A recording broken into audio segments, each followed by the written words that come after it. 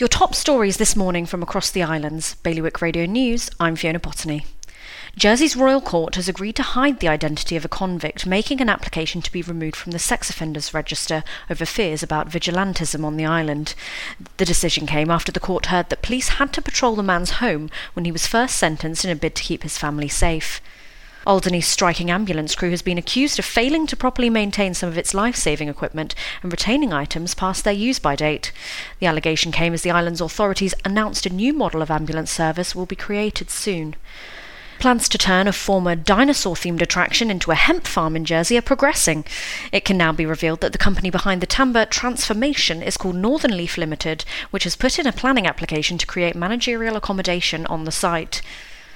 A young mum in Guernsey has been spared a prison sentence after her ex-boyfriend took full responsibility for a number of drug offences they jointly committed.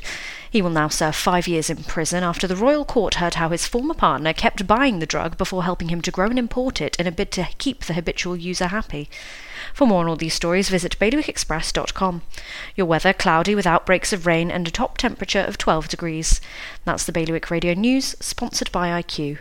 iQ, the Channel Islands' only official Apple premium reseller. See their full range of Mac notebooks and desktops. iQ, your local Apple expert. Liberty Wharf, Jersey and High Street, Guernsey.